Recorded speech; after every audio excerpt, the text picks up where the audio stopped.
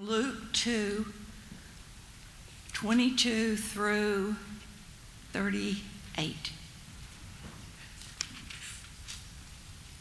And when the time came for their purification according to the law of Moses, they brought him up to Jerusalem to present him to the Lord, as is written in the law of the Lord.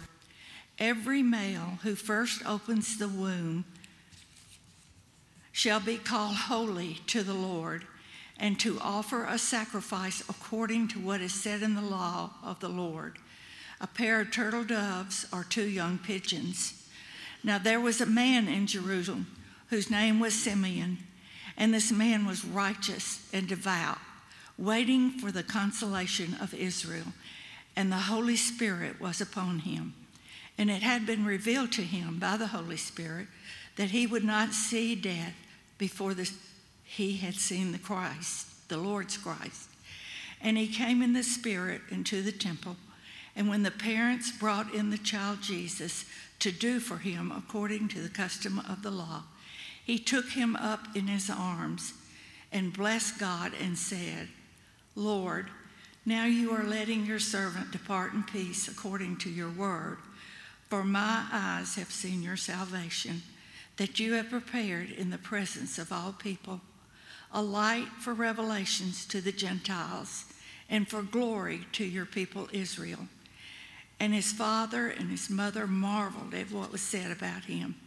And Simeon blessed him and said to Mary his mother, Behold, this child is appointed for the fall and rising of many in Israel, and for a sign to be opposed, and a sword will pierce through your own soul also, so that thoughts from many hearts may be revealed.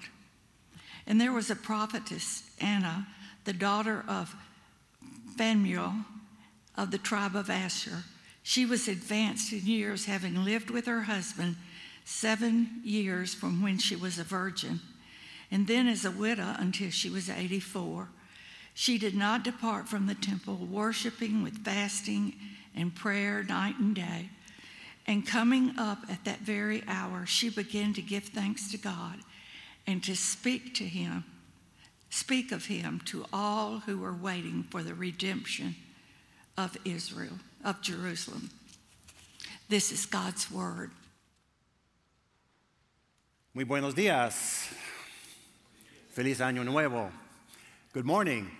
And Happy New Year to you all here in the sanctuary this morning and those of you joining us by live stream.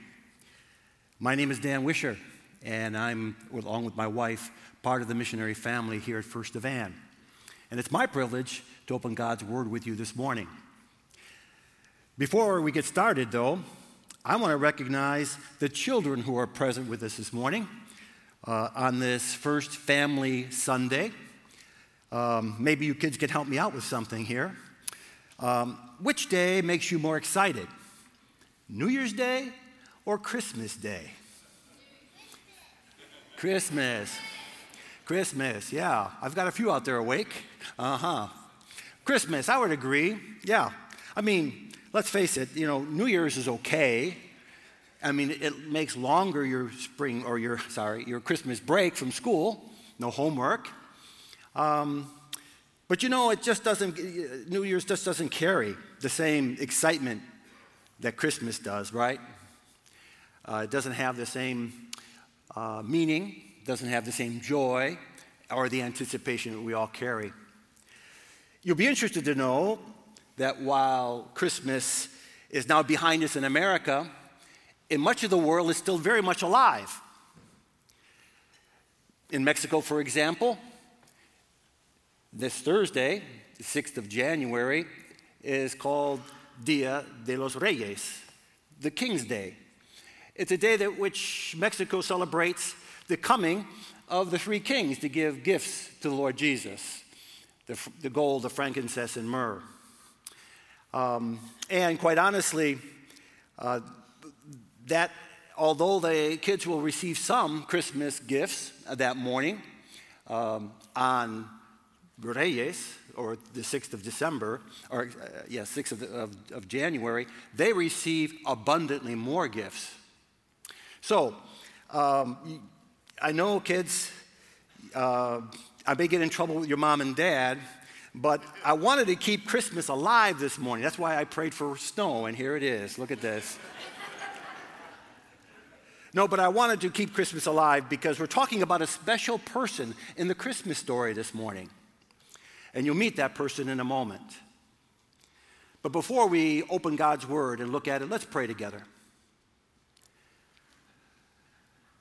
Father, we want to hear from you this morning. Speak to us through these humble servants that we encounter in this text. Change our hearts and minds, especially as we align them with 2022. In Jesus' name we pray. Amen. This morning, you're going to hear a lot about character. Character has to do with our heart and the qualities that make us who we are. Godly character reflects God and comes from a heart that knows God and walks with God. So godly character should be seen in our thoughts, in our words, and in our actions. In fact, it's so important to our Father that when God needs to entrust someone with a task, an important task, he chooses a person with godly character. Not long ago, Susan asked me to go to the local laundromat to make use of their large machines to wash a couple blankets. An elderly lady saw that I was needing some coins, and so she patiently counted out 40 quarters for a $10 bill. We struck up a conversation, and I learned that she was troubled by the results of some blood work she had recently received and words that the doctor had shared with her. And when I brought up the importance of being ready to meet God, she immediately launched into a session of testimony and praise. Right in the middle of the laundromat, without a quiet voice, but in a loud voice, she made known how God had healed her twice from cancer and how the church body during those days gathered around her to support her. And by then, that laundromat had turned into a sanctuary. God uses people of godly character. He does so without regard of what the world thinks of them. In fact, to accomplish his will, Father often delights in using people whom our society would consider less important. People who are not necessarily rich or famous or powerful. Society would consider my friend at the laundromat less important, because she came or comes from humble means. But for those few minutes, she was leading worship in a place you would least expect. This morning, I'd like us to focus our attention on the least important person of the Christmas story. The reason I've chosen this person is because Christmas is for small people. It's for you and me. It's not for the powerful and mighty, the well-known or celebrities necessarily. And it wasn't for the mighty on that first silent night. Caesar Augustus knew nothing about what happened in Bethlehem. The high priest and the officials who surrounded him knew nothing about what happened on that quiet morning. Christmas was for small people, and the same is true today. Now, with that introduction, I'm sure you're wondering who the least important person in the Christmas story could be. Well, we must cross the wise men off. I mean, after all, they're following the stars. They had the wherewithal to travel from the east to deliver gifts, expensive presents, to the Lord Jesus. Okay. The shepherds, now that would be a good guess. They were considered near the bottom of the social ladder in the days of Jesus. Yet 13 verses are attributed to them, which make them predominant in the story. Even Simeon is afforded 11 verses. But by deduction, it seems clear to me that the prophetess Anna fits the bill. She was elderly, a widow, apparently poor and without family, and only 3 verses are given to her in the text of Luke. So, looking at those circumstances, she might be considered the least important person in the Christmas story. And I would venture a guess that in the first century, the secular and religious world would have considered Anna a nobody. Yet, God entrusted Anna, a person whom the world would least suspect, a nobody, with a profound revelation. Come with me as we unpack this story and try to understand why God did this. In verse 22 of our text, an encounter is about to take place. We're in the courtyard of the temple, some 40 days after the birth of Jesus, because Mary and Joseph had made a short trip from Bethlehem to fulfill the law of Moses. The couple is there for their purification and to present Jesus to the Lord because he was their firstborn. A pair of turtle doves and 2 young pigeons were presented as a sacrifice. These details tell us that this young couple was devout but poor. Little do they know that they're about to receive confirmation of what the angels and shepherds had shared with them, and more details about how special Jesus was. In verse 25, they encounter Simeon, who had been told by the Holy Spirit that he would not die before seeing the Messiah. He was a righteous and devout man before God. And unlike the religious rulers of the day, he was waiting for the consolation of Israel. That is the Messiah, the one who would comfort his people and his nation. And on seeing the Christ child and picking him up in his arms, Simeon praised God and then uttered words from Psalm 98, extolling God for fulfilling his promise by bringing salvation to the world. The Messiah is the source of salvation, as the name Jesus indicates. And in verse 33, we see that the words of Simeon caused Mary and Joseph to marvel. Our familiarity with the Christmas story causes us to overlook the wonder and the marvel that Mary and Joseph and those around her must have felt.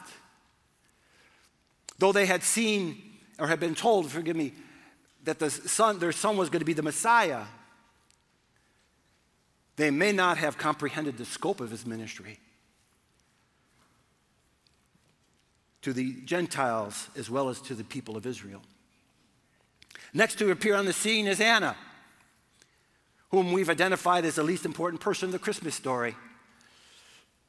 Luke introduces her as a person of uncommon character. In verse 36, he tells us about her person. Anna is identified as a prophetess. That in itself makes her very unusual.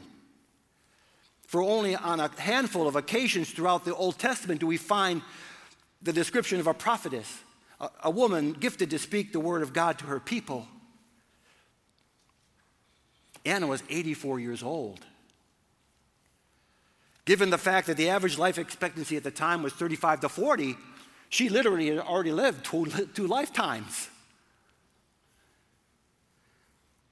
And as a widow, life was not easy for her. Although the law said in Exodus 22, you shall not oppress a widow or an orphan, widows were unfairly treated and taken advantage of. In fact, Luke later in the same gospel, chapter 20, he records how Jesus condemned the scribes for devouring widows' houses. Anna had devoted herself completely to the Lord's service in the temple. Since the death of her husband years before, she had led a pious life before marrying, and she remained after the death of her husband. Preaching the same passage, Luke 2:22-38, in 1522, on the second Sunday after Christmas,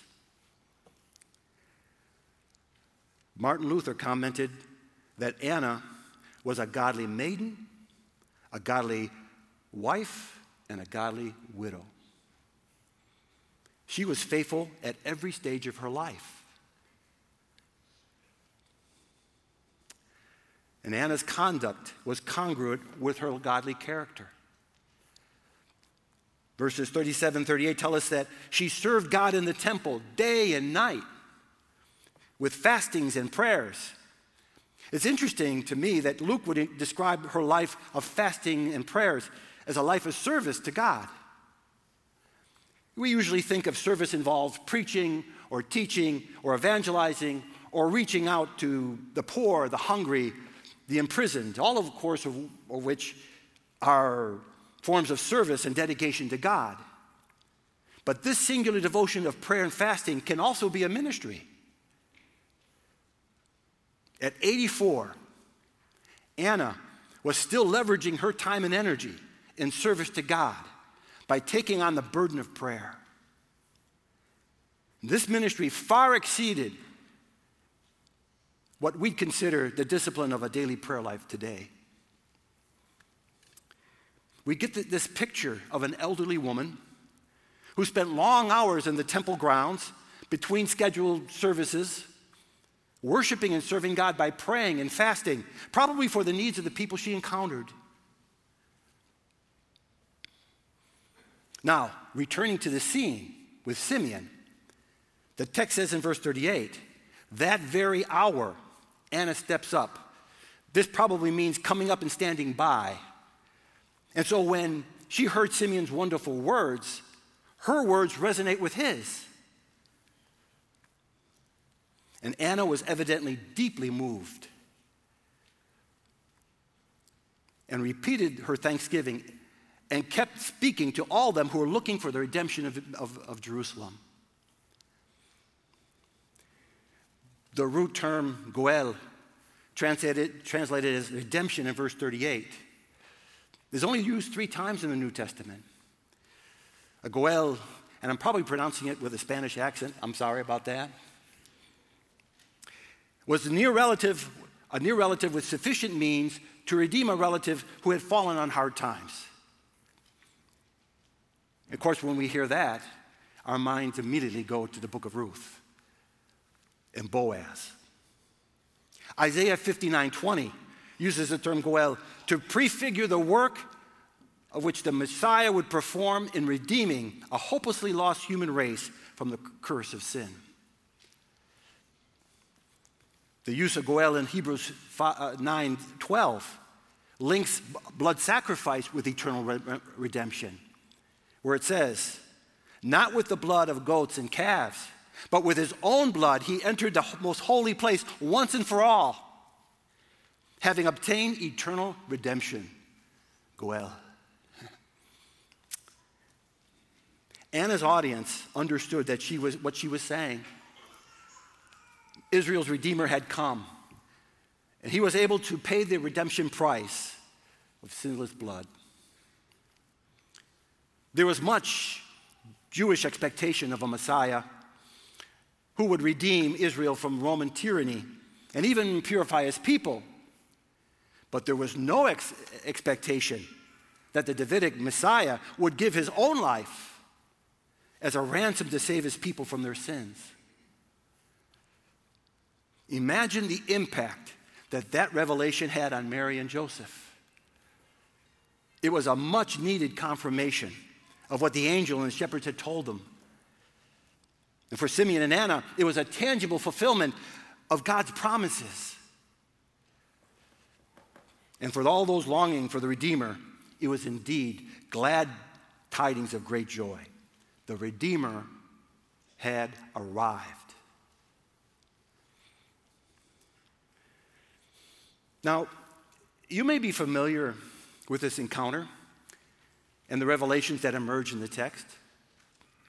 And our understanding of the significance of these events are more profound because we have access to the complete New Testament.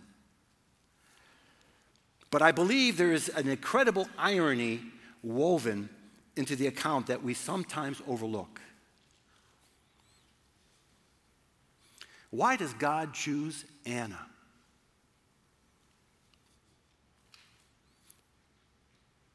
Why does God choose Anna to reveal this awesome truth? Why not an angel? Why not a man? Why not one of the others who are waiting for the redemption of Israel? The text simply does not specify why explicitly, but allow me to offer 3 insights. First, she was a viable witness. We know that Mosaic law required 2 witnesses to confirm the evidence as truth. Deuteronomy tells us that. And Luke, revealing that Anna was Jewish, naming her father, and telling us that she was part of the tribe of Asher, confirmed her viability as a Jew. So Simeon and Anna were 2 bookends that, by Jewish law, confirmed the truth to Jewish readers. But Anna also possessed godly character, proven godly character, remarkable character, unusual character. Anna's heart was right, and she diligently served God and trusted his promises. And while the world might have considered Anna a nobody, God looked at Anna with great favor. We're reminded of the time when Samuel was sent by God to Bethlehem, to the house of Jesse, to anoint the next king of Israel. Jesse had many sons, and his oldest, Eliab, had caught the attention of Samuel because of his physical appearance. But then God clarified something to Samuel in 1 Samuel 16, verse 7. But the Lord said to Samuel, "Do not look at his appearance, on his height or stature, because I have rejected him. For the Lord sees not as man sees. Man looks on the outward appearance, but the Lord looks on the heart."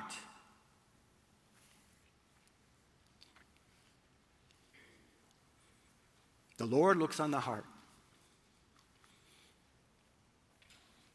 God chose Anna because her heart was right. But he also chose Anna to uphold his glory.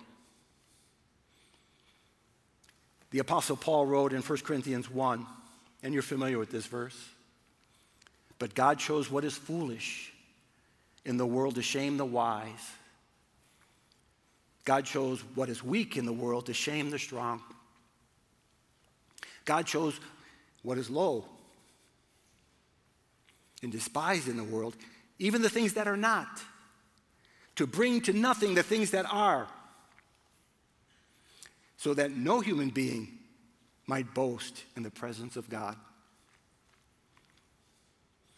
God is zealous to uphold his glory because he is righteous.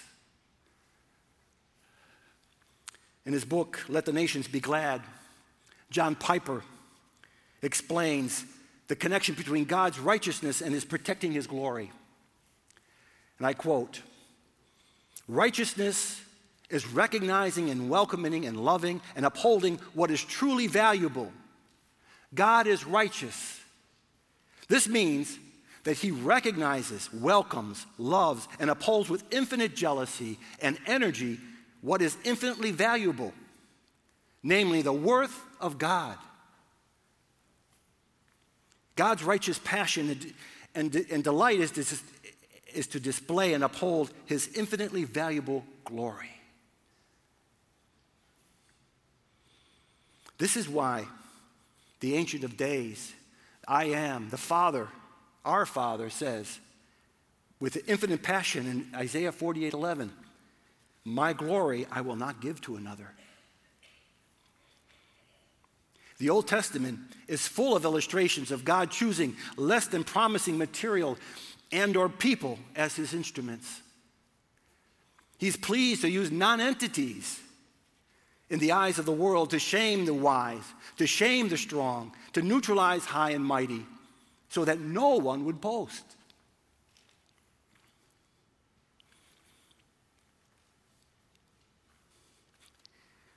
God chose Anna because of her godly character and to ensure that his glory would be upheld.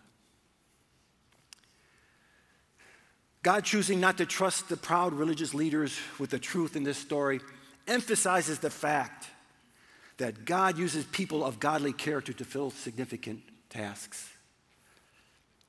That should speak to us personally and as a church as we start a new year. On a personal level, we need to ask ourselves the question, what are we striving for? I mean, really. What are we striving to become? Someone who the world would consider significant? Or someone God would consider significantly trustworthy?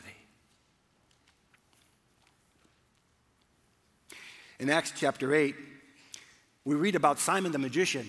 I love this story. Who offered Peter and John money to give him the power to give the people the Holy Spirit. Peter told Simon that God would not grant what he wanted because his heart was not right. Simon wanted to bring glory to himself rather than to God. James Denny, the Scottish preacher, was once quoted saying, "We cannot at one and the same time show that we are clever and that Christ is wonderful." Simon wanted to bring glory to himself rather than to God. But proper motives are essential as we seek to serve Jesus Christ. You know, it's customary at this time of year to step back and take note and think about our lives. So when you do, can you in good conscience say that the Father is using you? Are you making a difference in the lives of others by using your time and your talent and your treasures? If not, it may be because you're striving to become someone significant. And that is distracting you. I know it does me. Finally, how does this passage speak to our search for a senior pastor? Like many of you, I participated in the Transition Council interview a few weeks ago. And although we've been associated with First Event for over 30 years, we've only recently moved our base of ministry here to Shelby County. So I really couldn't give an informed opinion about what the church's needs were or what kind of pastor would fit the bill. I'll be honest, I just don't have the context. But I am deeply grateful that the body, the leaders of this church, are interviewing people to try to determine our needs. So thank you for that. But the testimony of Anna speaks to the task at hand. It undergirds what the New Testament emphasizes and what I've experienced in ministry regarding leaders. Character is critical. In writing to Timothy and Titus, the Apostle Paul specified 21 qualifications for an overseer or an elder. Now breathe easy. I will save you from looking at all 21 this morning. But I will say that one qualification relates to a specific skill, being apt to teach. The remaining qualifications relate to character. 20 out of 21. Now, you can be confident that those who have earned a seminary degree are teachable and have a handle on the Bible and theology to a certain degree. There are ways to determine their personality and their spiritual gifts and learn about their doctrine and their philosophy of ministry. References can tell you how they interact with others, and recordings can tell you how well they preach. These are all important, very important. But we assume too much if and when we think that all seminary grads, even those with ministry experience, possess adequate character to do the job of a senior pastor. The hardest job in America today, as far as I'm concerned. And how do we determine if a candidate meets the character requirements? The Holy Spirit must guide our leadership, and we as a congregation, and determine these things by reflecting on 1 Timothy 3, Titus 1, and the other passages that relate to the qualifications of this leadership position. But when it comes to assessing a man's heart, the questions that need to be asked are rather personal and, frankly, intrusive. But doing diligence in this arena is critical. Here are just a few areas, that need to be determined. In specific terms, how does the candidate maintain his walk with God? Humanly speaking, who cares for his soul? Who holds him accountable? Is he teachable? He'll certainly be able to learn, but is he willing to learn? Does he dominate conversations, or does he carefully listen and accept input? Can he be vulnerable, honest, open, and transparent? How does he respond to criticism? I had a veteran missionary friend who told me one time, there's one thing you'll never lack in the ministry, brother: criticism. Part of the territory. How does he show his wife and children biblical love? How does he, as a husband and father, balance his heavy workload with the needs at home? I have seen, from my experience, I've seen that the way a man treats his wife and children mirrors how he will treat the members of his congregation. That's my observation. And what experiences have shaped his values? What has he gone through in life that has taught him about God and relationships and helped him determine what matters to him? Answers to these and questions like them can help us understand what's going on in a man's heart.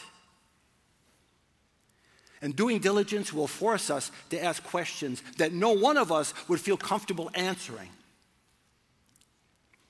Yet, they must be asked. And if you want a reliable verification of the answers, ask the candidate's wife the same questions about her husband. Now, you might ask or say, Dan, aren't you exaggerating a bit? Aren't you taking this a little overboard and a little too serious with all this talk about character? God's word tells me no. Nothing influences the stability, quality, and effectiveness of someone's ministry more than their character. It will not only be felt behind the scenes among the staff and leadership, but each Sunday it will be reflected from this pulpit for years to come. Anna's testimony. And the New Testament is saying to us, be diligent, that the overseer is a man of godly character.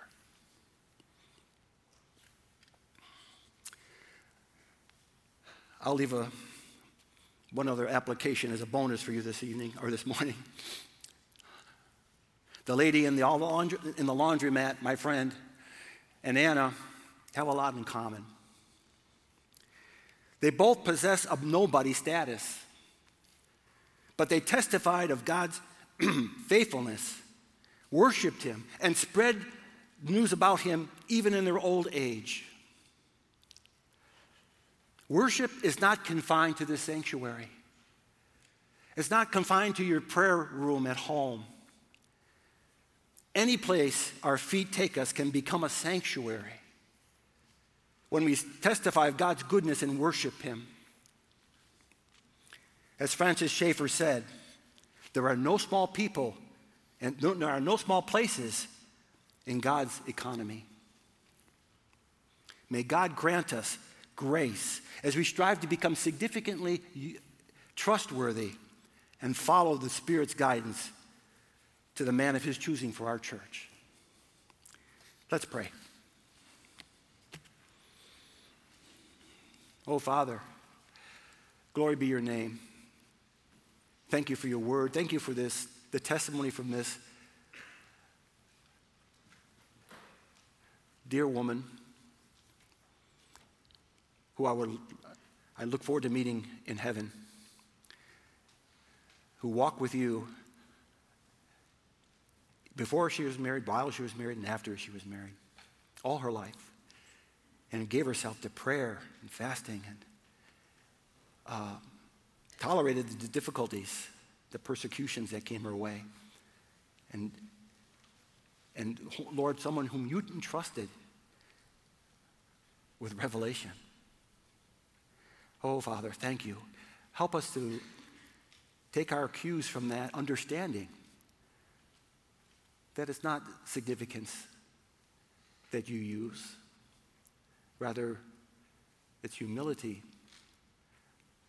It's rather faith, hope, and love, grounded in the Lord Jesus Christ. Oh, Father, help us all to live this year striving to be significantly trustworthy. And Father, lead us to the man of your choice in your due time. In Jesus' name we pray. Amen.